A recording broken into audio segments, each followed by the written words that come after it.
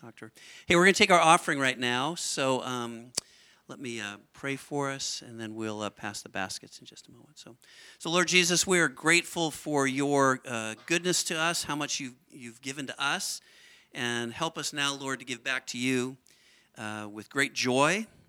And it is our prayer, Lord, that you would use what was given here today to further your ministry here locally, in places like Peachtree City, and even around the world. Help us to build your kingdom, that people might come to know Christ and follow him. We pray this in Jesus' name. Amen.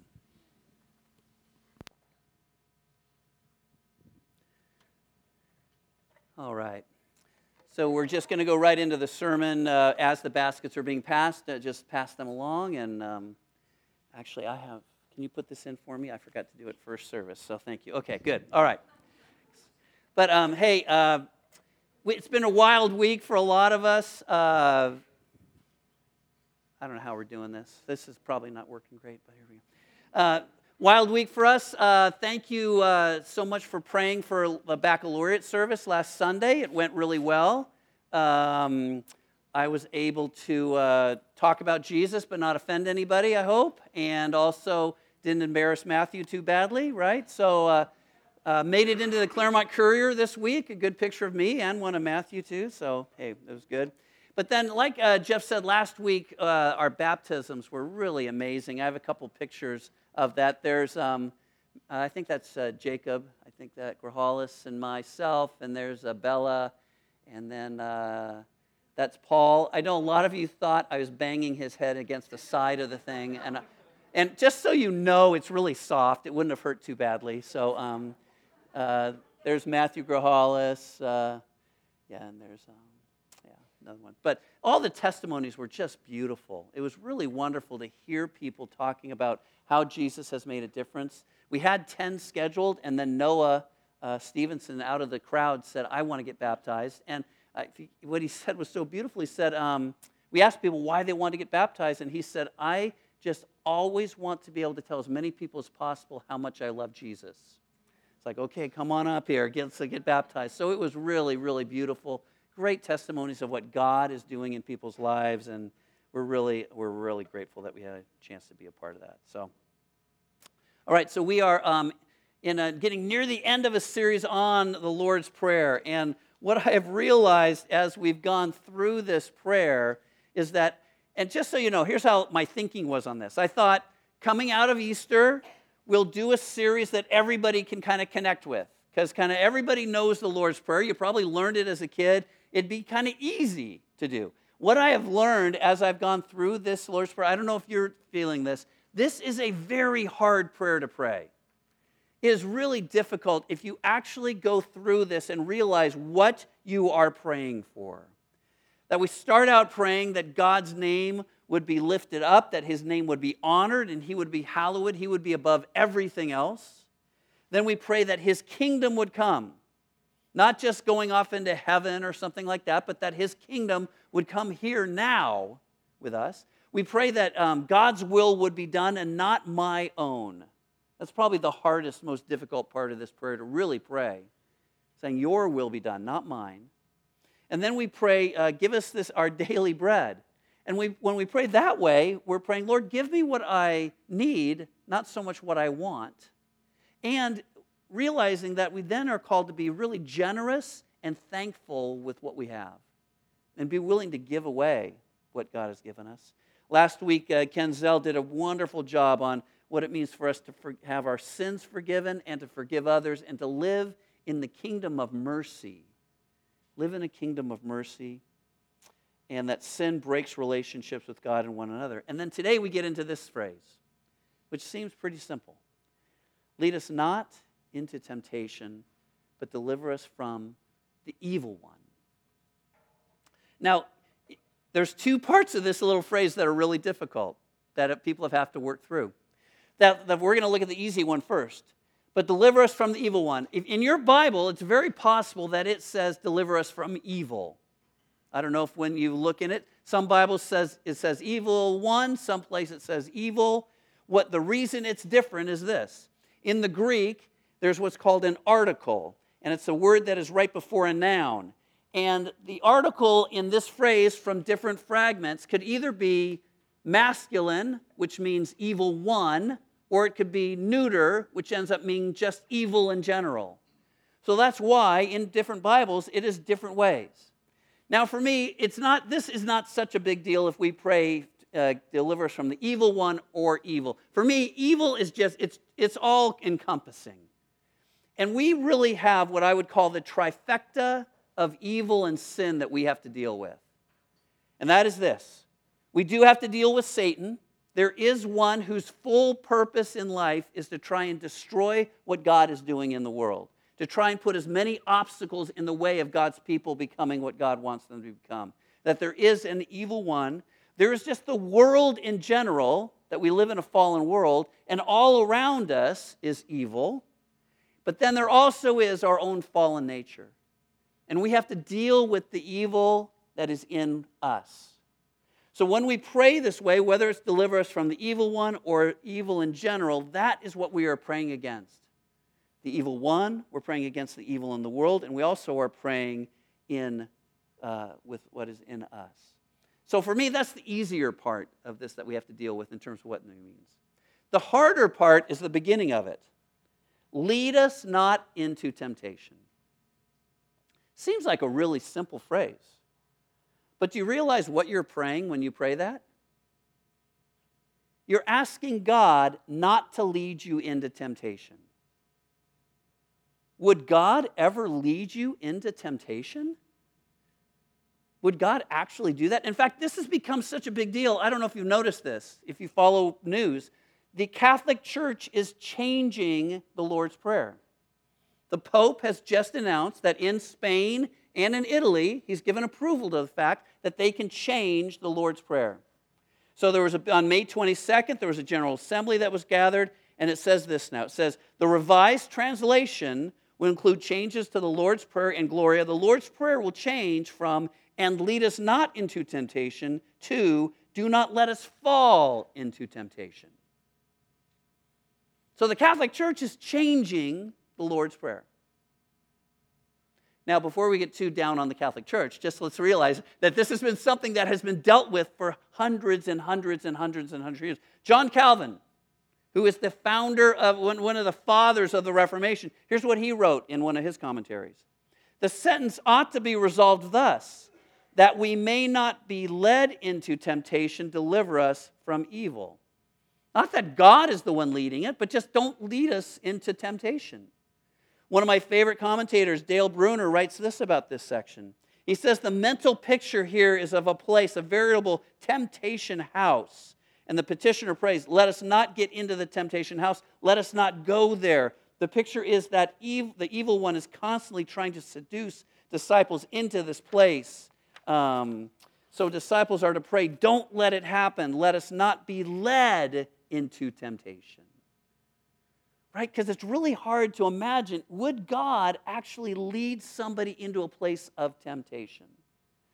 Now, the reason this is so hard, and part of the problem is that the word that's translated and is as temptation can also be translated as trial. The same Greek word can go both ways. It's either temptation or trial. And God definitely does take us into trials. The first place is one of the first places is Genesis 22, where it says that God tested or tried Abraham and said, take your son, your only son whom you love, Isaac, and sacrifice him to me. So the question is, does God actually lead us into temptation, or is it more of a trial? And the reason this is even more difficult is because the Lord's Prayer comes right after the temptation narrative in Matthew 4. So here's what it says in Matthew 4. Then Jesus was led by the Spirit into the wilderness to be tempted by the devil. After fasting 40 days and 40 nights, he was hungry. I love that. The tempter came to him and said, if you are the Son of God, tell these stones to become bread. See what it says there? The Spirit of God led Jesus into the desert to be tempted. God's Spirit took Jesus and said, here's where we go. And he knew he was going to face the tempter there. Now, it doesn't say that God actually did the tempting. In fact, The devil is actually called the tempter. But God allowed this to happen. God allowed his own son to be taken into the desert to be tempted. But then, if we look at James chapter 1, here's what James says. When tempted, no one should say, God is tempting me, for God cannot be tempted by evil, nor does he tempt anyone. But each person is tempted when they are dragged away by their own evil desire and enticed. Then after desire has conceived, it gives birth to sin, and sin, when it's full grown, gives birth to death. So you can see the struggle that people have had over time, where you see the Spirit of God actually taking Jesus into the desert to be tempted. But you also have James that says, God will not tempt you. God cannot tempt anyone for evil. And so that's why this is such a struggle. Is what does this verse really mean? What does it really mean to face temptation? How does this work? What does it mean that God allows this to happen in our lives? And why would God allow temptation and trial to happen in our lives? So I want to take a look at kind of what I've called an anatomy of a temptation by using this James passage as an illustration. And I also actually have a visual here. My family might know what this is all about. So this is a plate of hot dogs, raw hot dogs. So the way this works is at our old house, maybe about 10 years ago, I was going to cook hot dogs for our kids, and Nancy and I. So I went out. We had a gas grill outside in the backyard. I went out, turned on the grill, and got it starting to get hot. I went back inside. Nancy got the hot dogs and put them on a plate. And thinking, I'll help Don out, took the hot dogs out to the barbecue and put them on the little kind of thing that was right next to the barbecue. I come back out a minute or two later, and I notice that the plate is empty. And I think, oh, Nancy put the hot dogs in the barbecue. So I open up the barbecue, there's nothing there. I look at the plate, I look at the barbecue, I look at my dog. So Abby, some of you know Abby. Abby's a great dog. Abby is a wonderful dog. We love Abby. Abby needs like psychological help and different things like that. And Abby flunked obedience school, let's just say. So here's what happened. The hot dogs were brought out. The temptation was right there. My dog, with her sinful doggy mind, saw the hot dogs there. She jumped up, grabbed all 8 of them, ate every one, and went away. She was hurting for the rest of the night, let's just say. But this is how temptation works. And this is exactly how in James it works, right? So it begins with, I'd say, a temptation. There's something. A plate of raw hot dogs is out there. Something comes across which you're starting to think, I want to do that, and I know God wouldn't want me to do that. That's what temptation is. Now, we don't have any power over the fact of whether you're going to face temptation or not. All of us will face temptation. It will happen today, it will happen tomorrow, it will happen this next week. Wherever you might find yourself, you will be tempted. It's just the way of our world. It's a way of that the world we live in, that there is a Satan that wants to discourage us.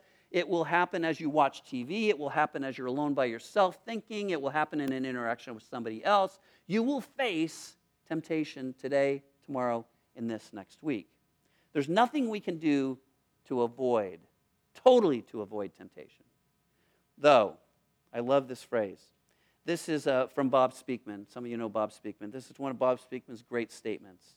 The alcoholic cowboy shouldn't tie his horse up in front of the saloon. Right? So we have choices sometimes of where we go, what we do, what we allow ourselves to see, to think about, who we meet up with, who we don't. So we can keep ourselves in some ways away from situations that are tempting to us. But you never, ever will be able to say, no temptation is going to come my way.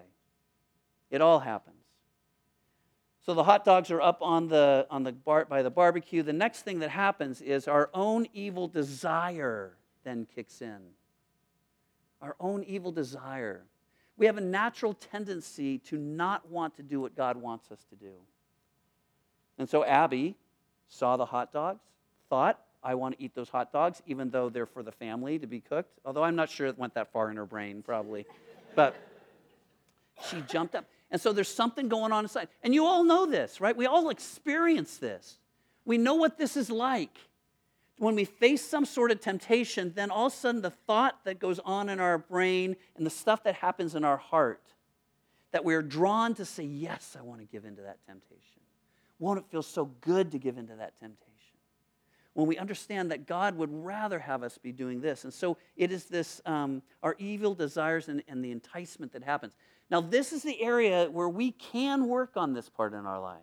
This is where spiritual disciplines, the spiritual work that we do, the reading of Scripture, the prayer, asking God to really change our hearts, this is where this can happen.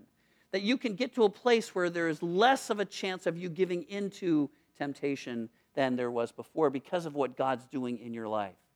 You cannot say, I'll never be tempted, but you can work on your heart and your mind and your soul to get to a place where you can say, that is not going to grab me and entice me to give into it. And then when Abby actually jumped up and started eating the hot dogs, that was sin.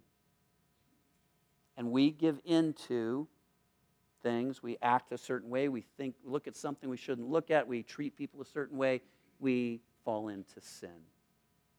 And like Ken said last week, sin then separates us from God and breaks the relationship, and that's what happens. So this, for me, is kind of the anatomy from James 1 of how this happens. There's a temptation, our own evil desire pulls us towards that, and we're enticed, we say yes to that, and then we actually end up sinning. Now, my guess is that a plate of raw hot dogs is not very appealing to most of you, and this is not a temptation. That none of you are like going, oh man, as soon as dawn's over, I'm jumping up there and eating all of these hot dogs. But there's lots of things that do tempt us, right? I mean, I thought of just kind of a list of things, came up with these. Greed, lust, selfishness, pride, unbelief. You could think in your own life, what are the things that cause you to give into these temptations? They're different things that grab our heart, grab our mind, and cause us to move away from God and more in line with how Satan would want us to respond. But one of the most important things I think we can do is to realize that these temptations are out there and realize what our weaknesses are. To know the different areas in life that we are more likely to give into them. So how do you respond to temptation? Again, each of you will face temptation today and tomorrow, this week. The first thing you have to do whenever you face temptation is this. You have to name it. Just name it. This is what it is. That's greed. Man, that's lust. Sometimes what I'll do is when a certain thoughts pop into my head, I'll actually call Satan out on it and say, nice try. I'm not going to do that. That's not who I want to be. But just naming it, allowing yourself to see this is what's going on. This is what is trying to happen. Satan's trying to do in my life. This is what the world is trying to say to me. But you just name it. This is the reality of what's happening. This is the temptation that I'm facing. And the second thing is to do this. Pray for help. And it could just be this line from this sermon, from this prayer. Deliver me from evil, Lord. Deliver me from what I'm facing right now. The idea behind dealing with temptation is not that we become stronger in ourselves so much, but we realize our great weakness and our incredible need for Jesus. That it all is about, Lord, help me in this situation.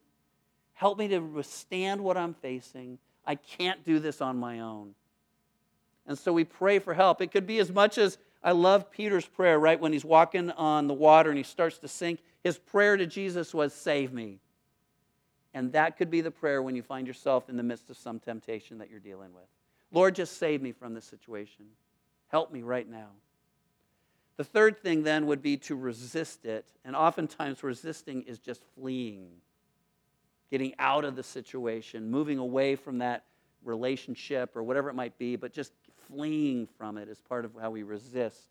And again, we can't do this just on our own power. We need God's help, and we actually need others to come alongside us to help us resist.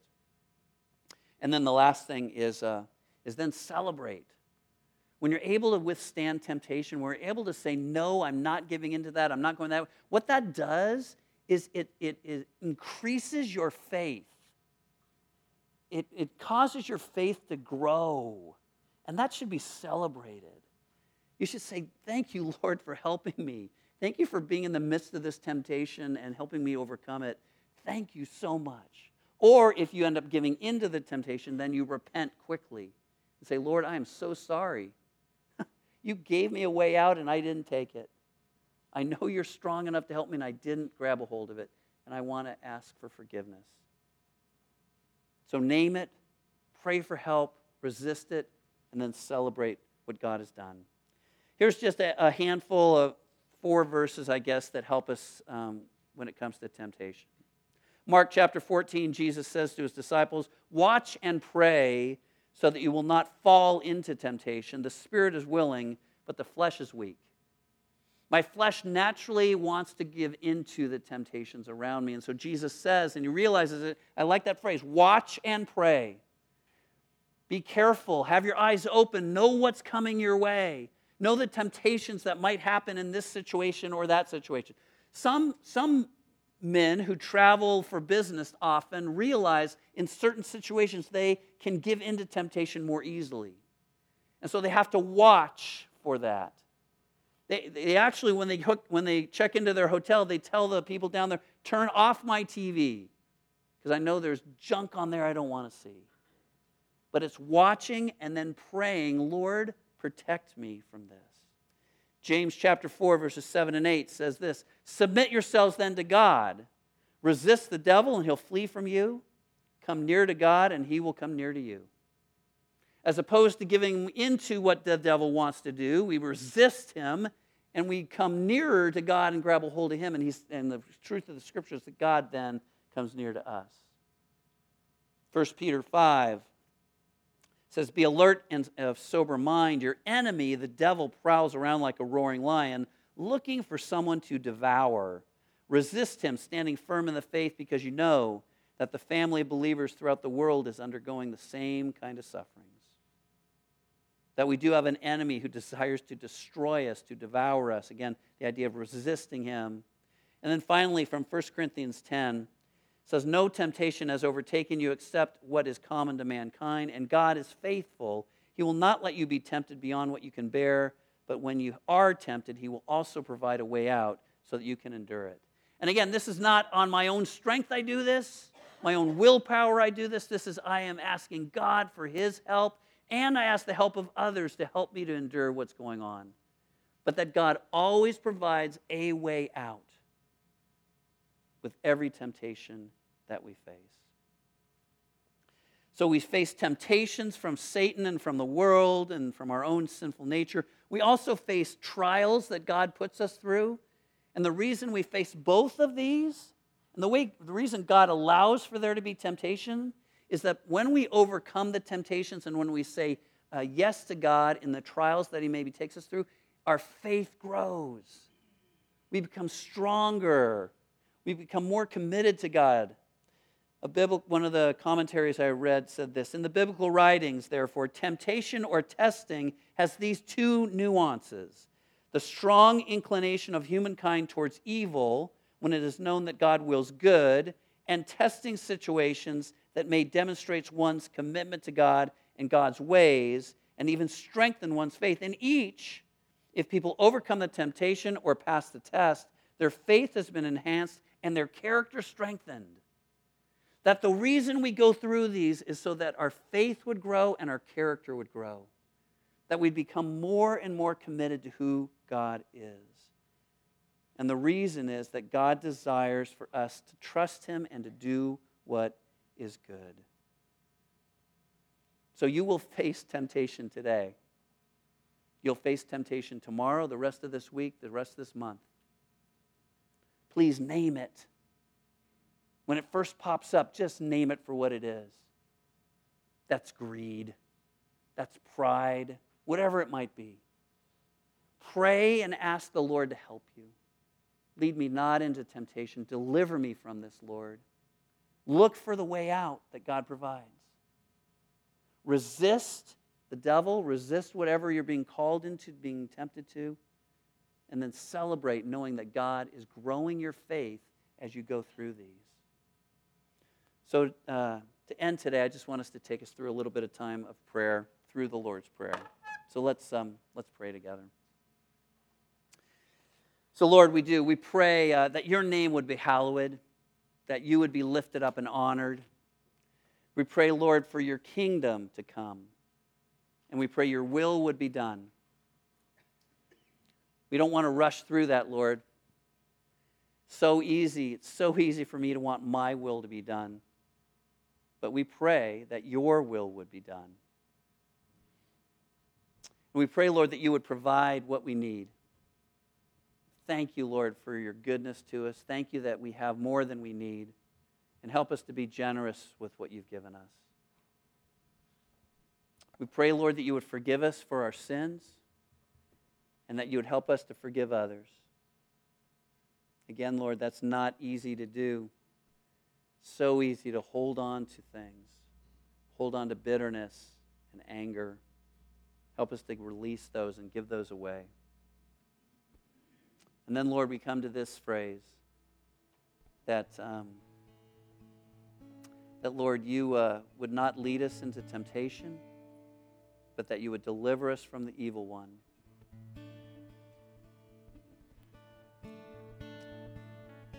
So, Lord, when we face temptation today, remind us of that verse.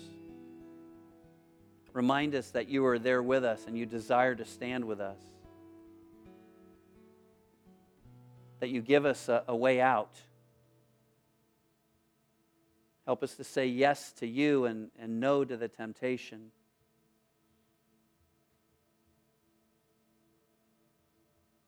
Help us to know ourselves well, Lord. Help us to know the temptations that grab a hold of us. And help us to trust you in the midst of them.